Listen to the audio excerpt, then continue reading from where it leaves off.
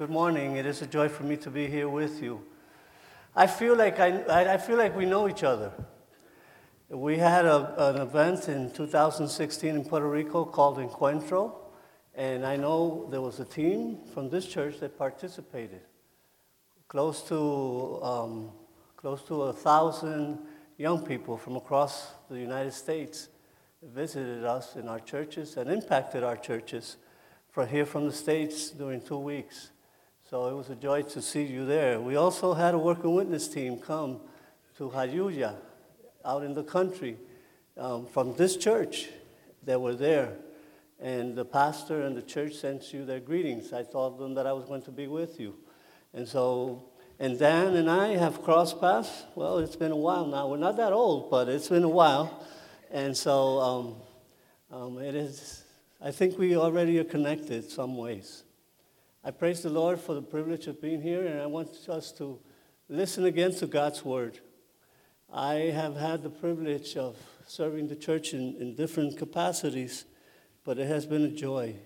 One of the greatest blessings that we receive as Christians is to be part of the family of God, be part of the church, participate in the ministry, and get to know many brothers and sisters around the world that God is using in mighty and powerful ways. And so we thank the Lord for that. We're part of a worldwide church that from the beginning was a missionary church and continues to reach out to all nations of the world. But the mission begins at home. And that's a little bit of what we're going to be talking about this morning. My wife Blanca sent you her greetings. She was not able to accompany me. She was not able to be with us. She's a little bit under the weather, and she's coming around. She's doing okay, but and besides, she doesn't like the cold weather a lot.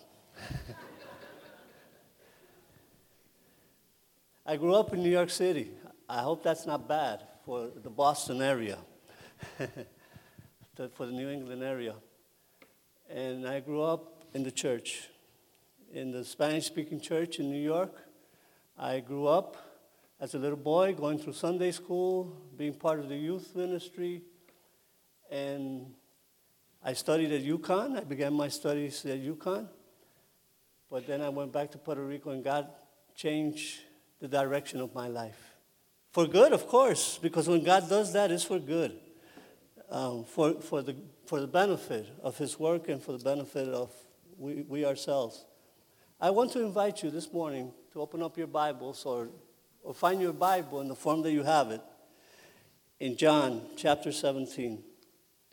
We're going to be looking briefly at part of Jesus' prayer before He goes to the cross, perceiving the future of His movement, which is the church. And this is a prayer.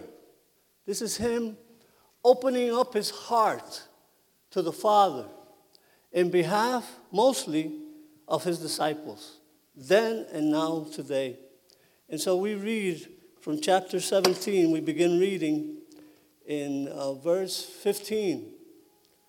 And it says in the following manner, "My prayer is not that you take them out of the world, but that you protect them from the evil one. They are not of the world, even as I am not of it. Sanctify them by the truth. Your word is truth. As you sent me into the world, I have sent them into the world. For them I sanctify myself, that they too may be truly sanctified." And I want to focus on verse 18.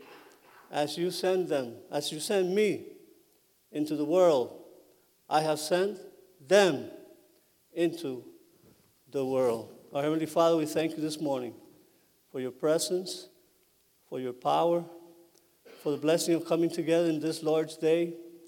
We recognize you as the risen Lord this morning, as we do every Sunday. But we have come to hear your voice. We have praised you, but we want to hear your voice. We want you to challenge us anew to be the people that you want us to be. Thank you for our brothers and sisters here, for the pastor, for the church, for the leaders, for everything that you have done to this day.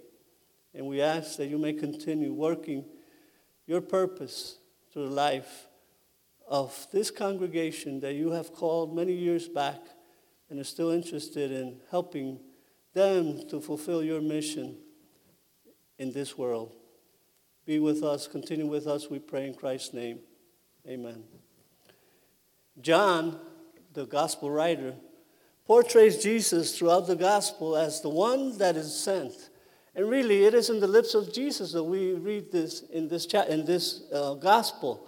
If you read the gospel, you understand from the very beginning that Christ considers himself as one that has been sent by the Father from above. In many other ways, I have been sent to do the will of my Father.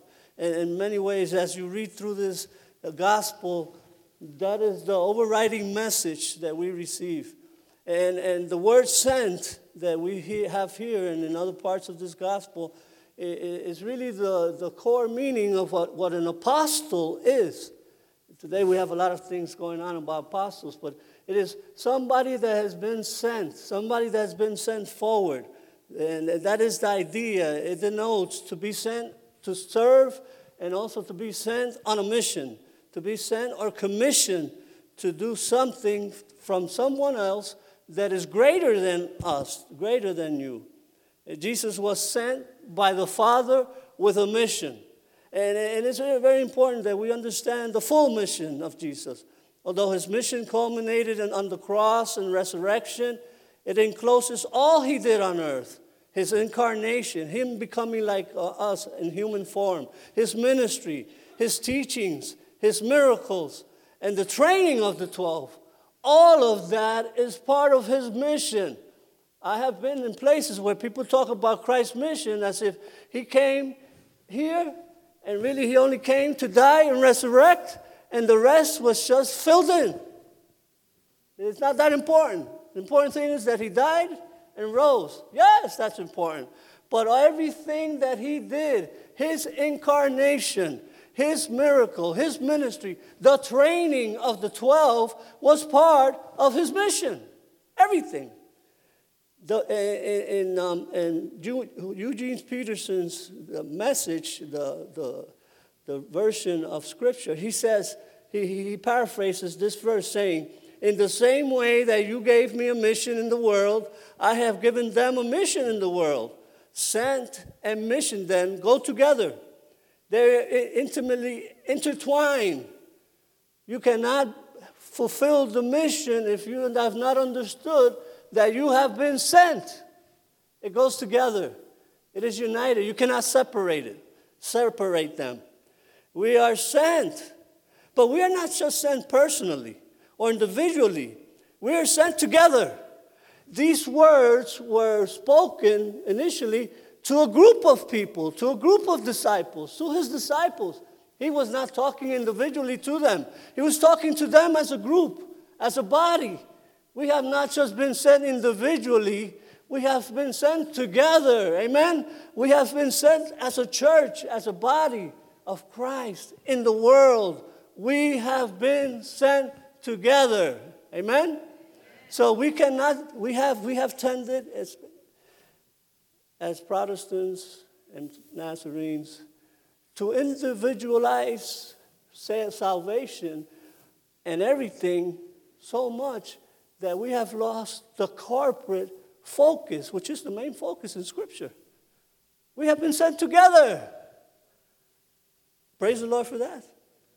We have not been sent in our own missions individually. We have been sent together. And this is the heart of this prayer for his disciples, that they be sent in Christ's name into the world. And that's what brings everything else of this prayer together. That's why he prays here. We did not read it, but it's there. That is why he intercedes for their protection, that they may remain in the world because they're going to be sent by him. That is why he is praying for their joy, because they're going to be sent by him. That is why they need to be sanctified or purified. This is why Jesus sacrificed himself and sanctified himself so that he can send them. This is why he prays about the unity, that the world may know that you sent me and have loved them even as you have loved them. The fact that Christ is praying for them to be sent is the core message or the core petition of this prayer. And all of the rest comes together and is connected with the fact that he wants to send them. He does not just want them to have joy, just to have joy and be happy and glad like you do when basketball teams win and Super Bowl teams that you back up. The New England Patriots won the Super Bowl, right? I am not going to say praise the Lord for that, but we are happy. We have joy when different things happen. But this joy is related to the sending and everything else. That's the core message. That's the core message of the prayer. Now, I just want to reflect briefly on that verse together. The sending, in first place, reflects the divine initiative and is incarnational. The sending begins from God, not from us. The church comes later. We come later. It begins from above. That's why it says, just as you sent me, Jesus praying to the Father. The verse 18 begins, just as you sent me. Jesus did not come in his own behalf or to carry out a personal project. He was sent by the Father, and he responded in joyous obedience and submission to carry out a mission with the authority from above. Jesus himself did not come in a personal matter. He didn't say, I want to go down there. I want to, no. He was sent by his Father, and he submitted to that sending of his Father.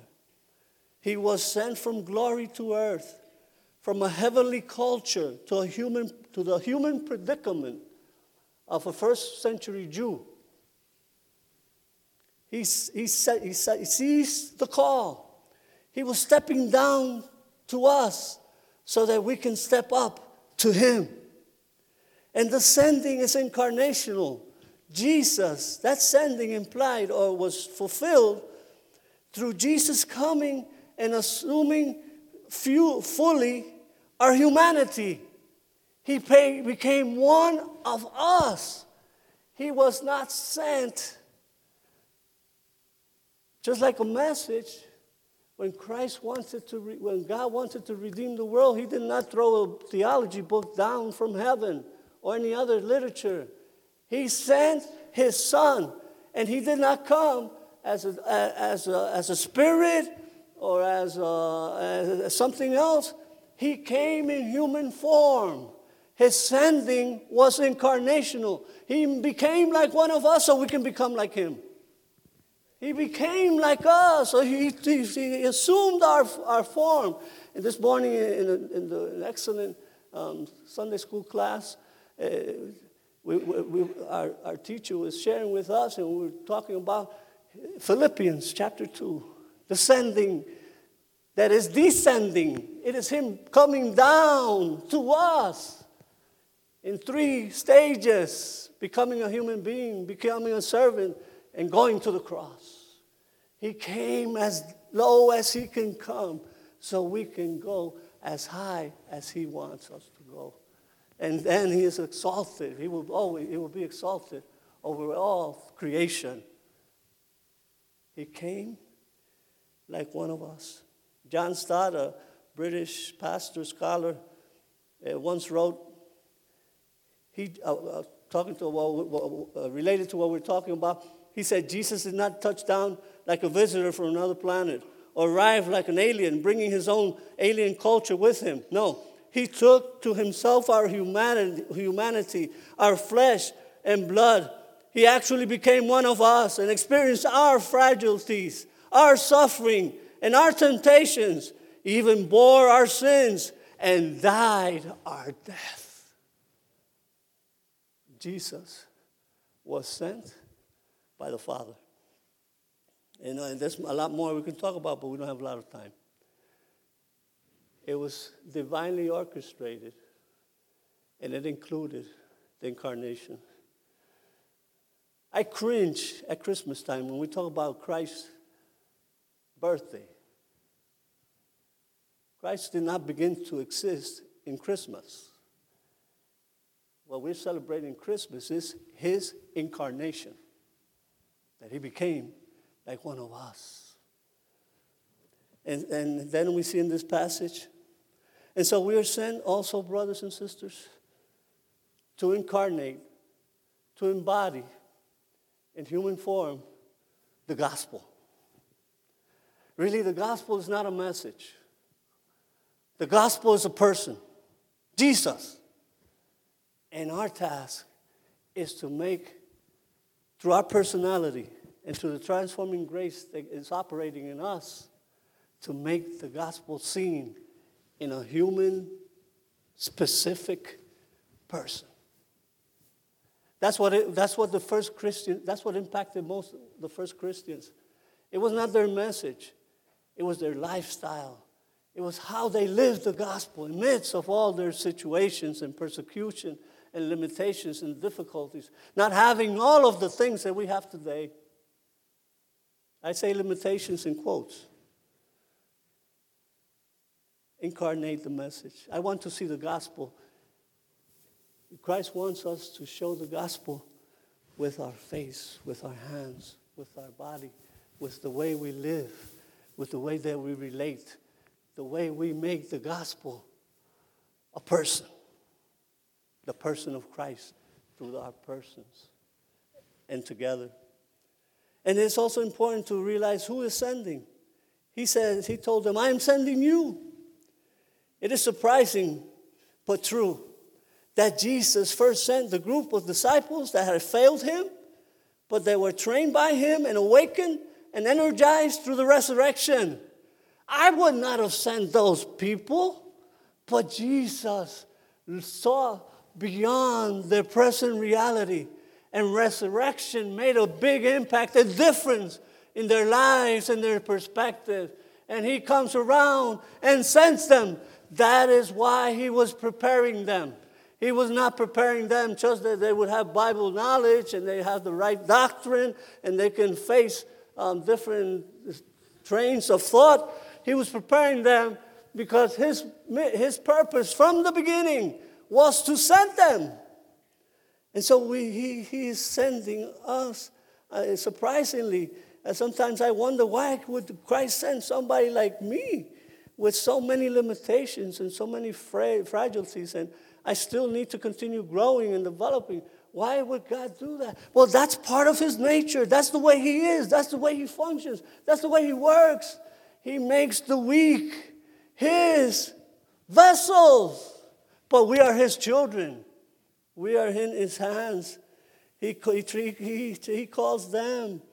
And he sent the 11 that met with him in the Mount of Galilee as he had ordered in representation of all his disciples. Jesus does not send a handful or selected group of his disciples with certain capacities and charismas or gifts.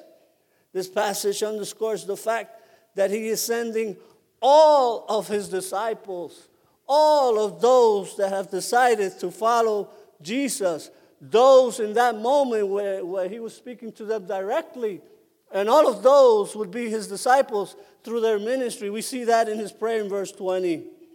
We are being sent too. Amen? You're not too happy about that. You have been sent. Each one of us has been sent. And we are being sent together. Nobody's left out. God does not only send. So for many years, we thought God would only send pastors, missionaries, evangelists, people that have that type of ministry. And what will he do with the rest of the church? Well, they would just support them. As if he could not use anybody else. But that's not what we read here. He sent all of his disciples. We have been saved to be sent. We have not been saved just to buy a ticket to heaven. And whatever happens in between is not important. We know we're going to heaven. Well, we have to bring down heaven as we live out our life here. Heaven is the end. But that is not what happens. Christ calls us for now, for our reality. That's what he did with his disciples. But besides the fact that we do not deserve to be sent, it is an act of grace of God that he will want to send us. But he does. He does not send us because we deserve it.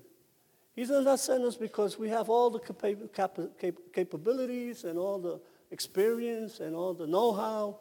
No. We learned that on the way. He sends us by grace. It is a gift of grace, the sending of us as his church. And when we realize, we say, well, I will go. You have to help me down the road. The church is going to help us, but we have to respond to that sending. It is not automatic. It's not imposed, but it's part of what Christ wants us to be today and towards the future. He's sending us by grace, by grace.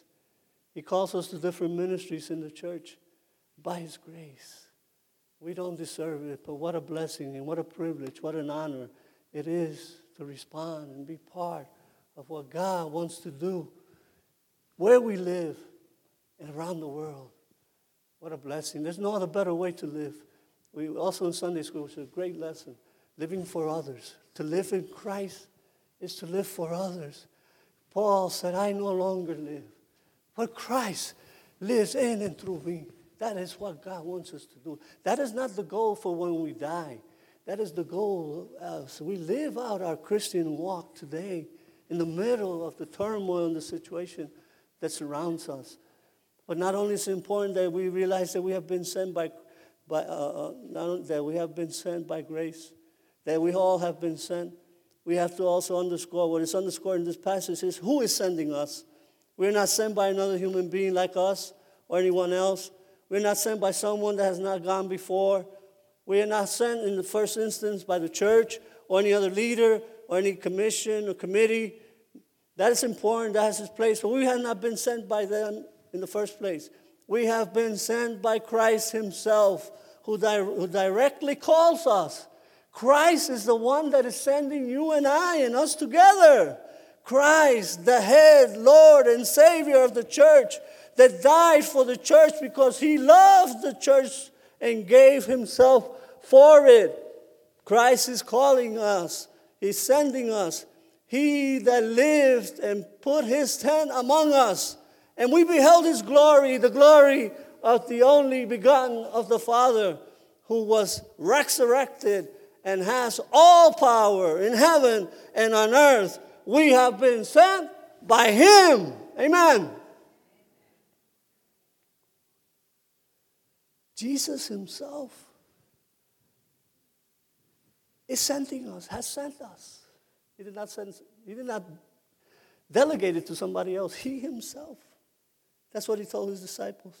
Yet we struggle with this sending. We make up reasons not to respond or to believe that he calls everybody except me. No, he has sent. Christ has sent us all. And where has he sent us to? It says in the passage, as the Father has sent me, I send you into the world. And at the end it says, I also send them into the world. We are sent to the world. We are sent to here, to the world. We're sent to Manchester, Connecticut, and wherever we live. We're sent to the world. We're sent to the world where Jesus was sent. By far not a utopia or an ideal setting. We are sent to the real world. A world in its present condition. A world of the mundane, the everyday life, complicated at times. We are sent to a world diverse culturally, with different mindsets that coexist. We are sent to a changing world that is a moving target as we try to live in these times. We are sent to a world in turmoil, in crisis and chaos, needing God's love. We are sent to the world that is constantly trying to make us fit into its mold, that we accommodate to its values and lifestyle. We are also sent to the world of the church, of the organized church. I call it the labyrinth of the church, but the different ways that we try to organize and do things. Yes, we are called, and we are called, as the Great Commission reminds us, to all nations, to all ethnias of the world. And we are called to God's world. This world is not in the hands of Satan, although he is active. This is God's world, and this is the world that he has come to save. And God is active today in our world and wants to continue impacting the world through those that he has sent through the church. In Puerto Rico, our problem related to the church is not the non-Christians. Our problem is the church that is complacent, that is inward looking, that are comfortable. We do like comfortable places. That's not bad, but that should not keep us from going out. We need to change and go back to the biblical model that we have been sent outside of the building to be the body spread in midst of the world, to be salt and light wherever we live. The church scattered, the church unites to be scattered, and as we scatter, we impact the realities in which each one of us live. Because we have been sent, not by the pastor, not by the Church of the Nazarene. I love the Church of the Nazarene. That is my church. And our brothers from other denominations, they're our brothers. We have been sent by Christ to this world. There are a lot of good things happening in our world. There are a lot of bad things happening in our world. But what the world needs today is Christ in Christians. Because Christ does not come by himself. Christ has to wrap himself in somebody's life. Because it is incarnational. But then in this passage, we also find a style. As the Father has sent me, this is a style. I am sending you. And we need to understand what that style encompasses. And there's just three things, and we're finishing, that we need to underscore. As we already have mentioned, maybe indirectly, this sending is a chain of sendings. The Father sends the Son sends his disciples. And we could add today, the church sends those that are called. And it continues. We're focusing in on the need of the continuity of the mission. Somebody has written, if the church decides today not to spread the gospel any longer, and all the church around the whole world decides that fatal decision, the gospel stops. We're only one generation away of extinction as a church if the church does not focus on his sending mission. It needs to continue. It needs to continue after we're no longer here ourselves. And that's why we train and develop leaders and disciples to work with us. And after we're not here, they continue and do that with the next generation. It is from generation to generation.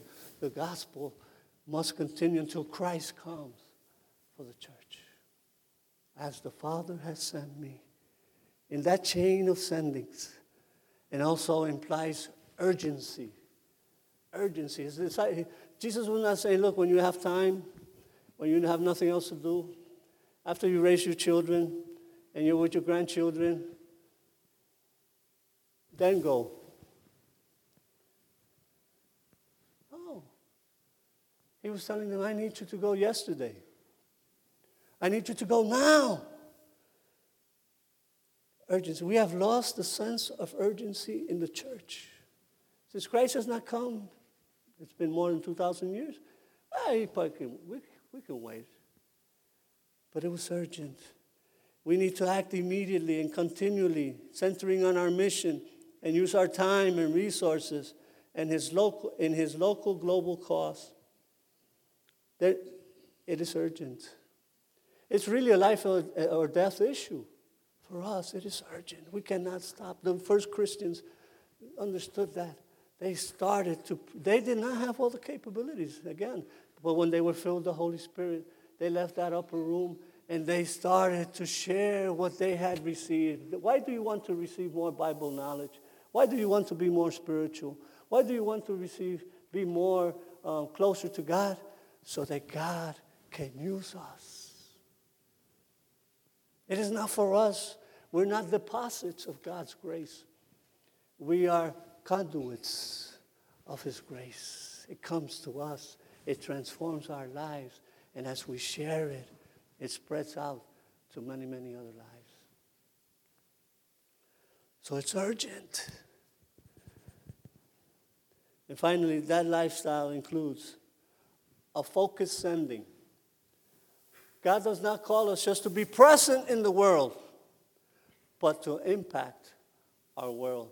That's why the sending is connected with the commission of making disciples. We have been sent as disciples to make disciples of all nations. We have not been sent just to do church. And that's not bad. I'm not talking about bad things. I'm talking about good things that come sometimes in the way of better things. Great that we do that. We're not here to church people, to put people from the bar to a church building or wherever they are. We're here to make Christ-like disciples. Disciples. That's a lot of work. That's tough work. That's sometimes frustrating work. We are sent to make, with the help of the Holy Spirit, holy, loving, kingdom-servant disciples that multiplies themselves to reach all the corners of the world.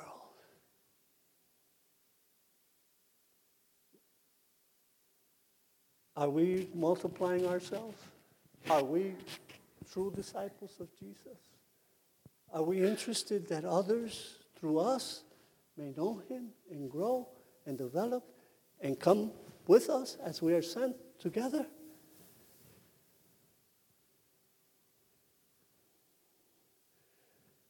Our situation in Puerto Rico is a lot like many churches in the United States. We're starting to wake up to the fact. I'm not talking about this congregation. I'm talking about Puerto Rico. We have to wake up to the fact that everything that we have done is good, but we need to refocus in our mission. And we need to connect intentionally everything that we do in church to the sending as to make disciples. It has not been easy. There has been resistance in the church. There has been a lot of things, but God is helping us to get back on track, to use our limited efforts and our limited resources to focus on the most important thing, what God has called us to do, to make disciples. That's what Jesus did. That's what He told His disciples. The Great Commission commanded His disciples then and now while you are going. The mission is not to go. The mission is make disciples of all nations, baptizing them in the name of the Father, the Son, and the Holy Spirit. And I want to assure you, I will go before you. I have been there before you too. I will be with you to uttermost parts of the world. Because all power has been given to me in heaven and on earth.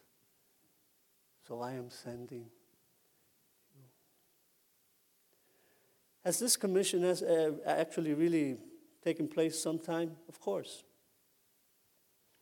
And it's interesting to note in John 20:21, we see the shift from a prayer to the commissioning of His disciples with almost the exact same words. When Jesus appeared after He resurrected, it was a Sunday morning. He appears upon His disciples. And he tells them these very same words. As the Father has sent me, I am sending you to the world. Then he ascends. And he asks them to wait in the upper room for the promise of the Holy Spirit. He sent them. The church, yes, has lived out this mission many times in its history, and many churches are doing it today. But let's listen in on a letter to Diognetus, a 3rd century Christian, as he describes the life of the Christians in the 3rd century. I just want to read briefly. He said, Christians then, many years in the beginning, the 3rd century, the Christians are indistinguishable from other men either by nationality, language, or custom.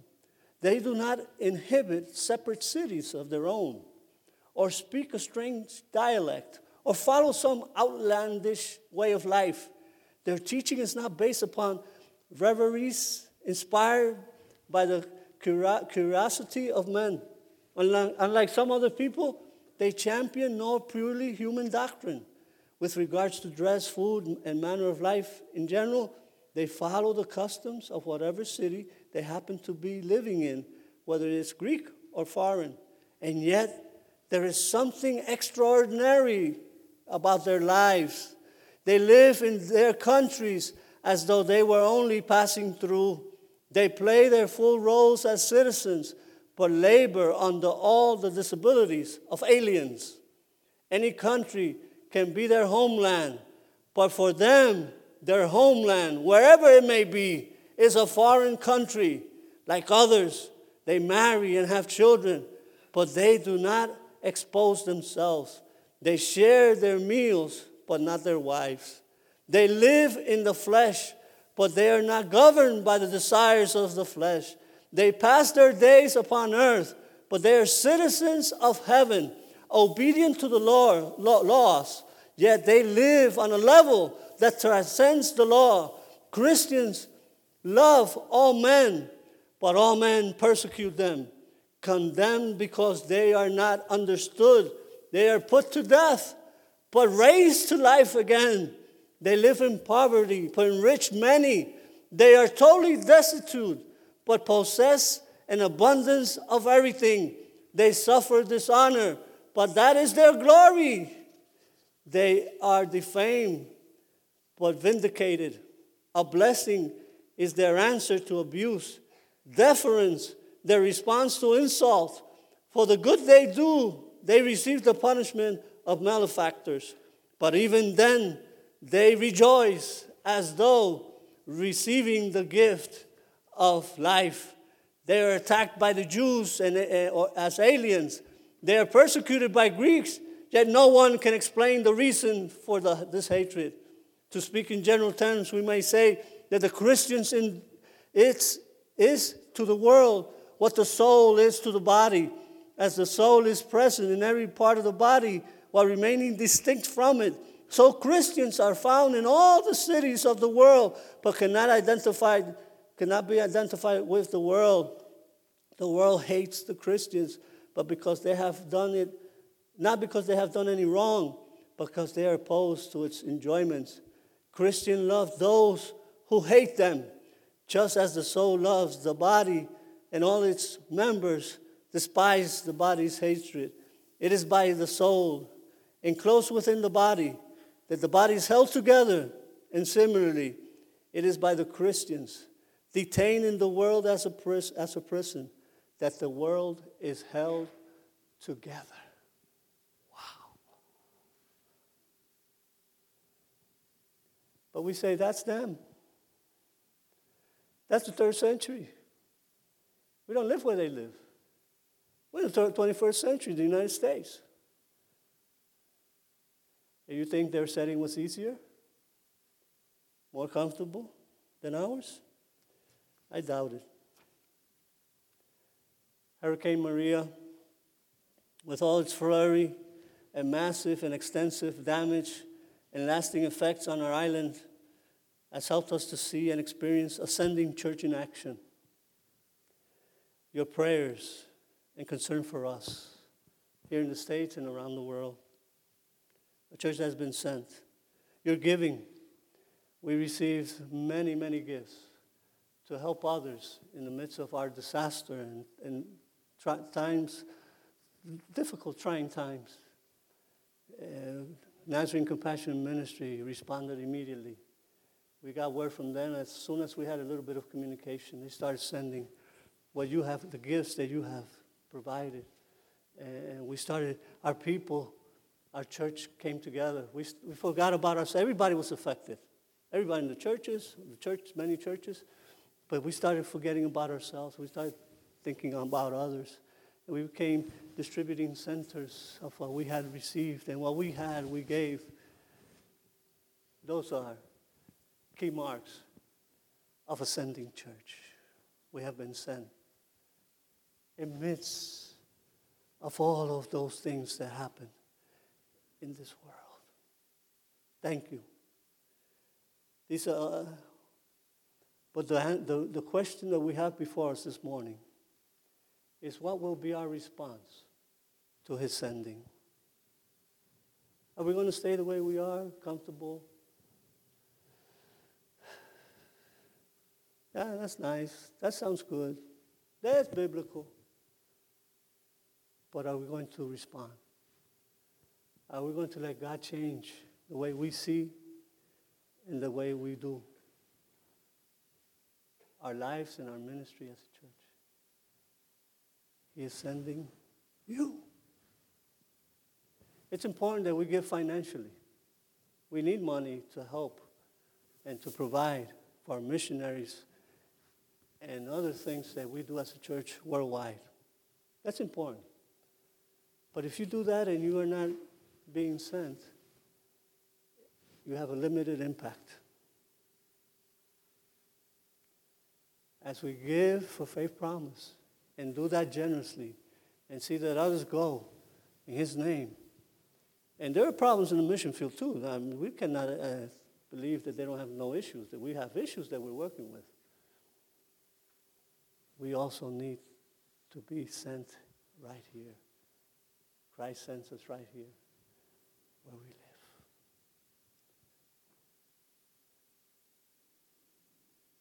He is waiting for our response.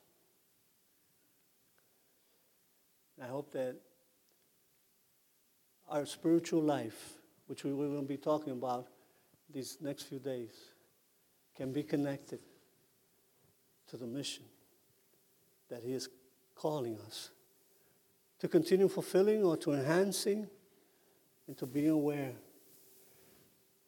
that Christ is sending us to our world and to the uttermost parts of this globe. Our Heavenly Father, here we are before you. Thank you for speaking through your word. Help us to understand what you want from us. Hear your people that love you, that have been faithful, that have done the best that they know how and can to carry out this mission.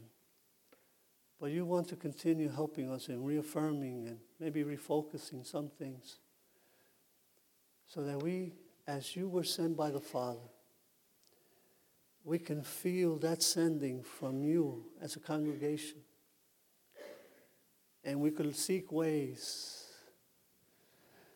to come together, to go out in your name. Help us. Thank you for all that you have done to this point. But we anticipate what you want to do in the future. We put ourselves in your hands. And we pray in Christ's name. Amen.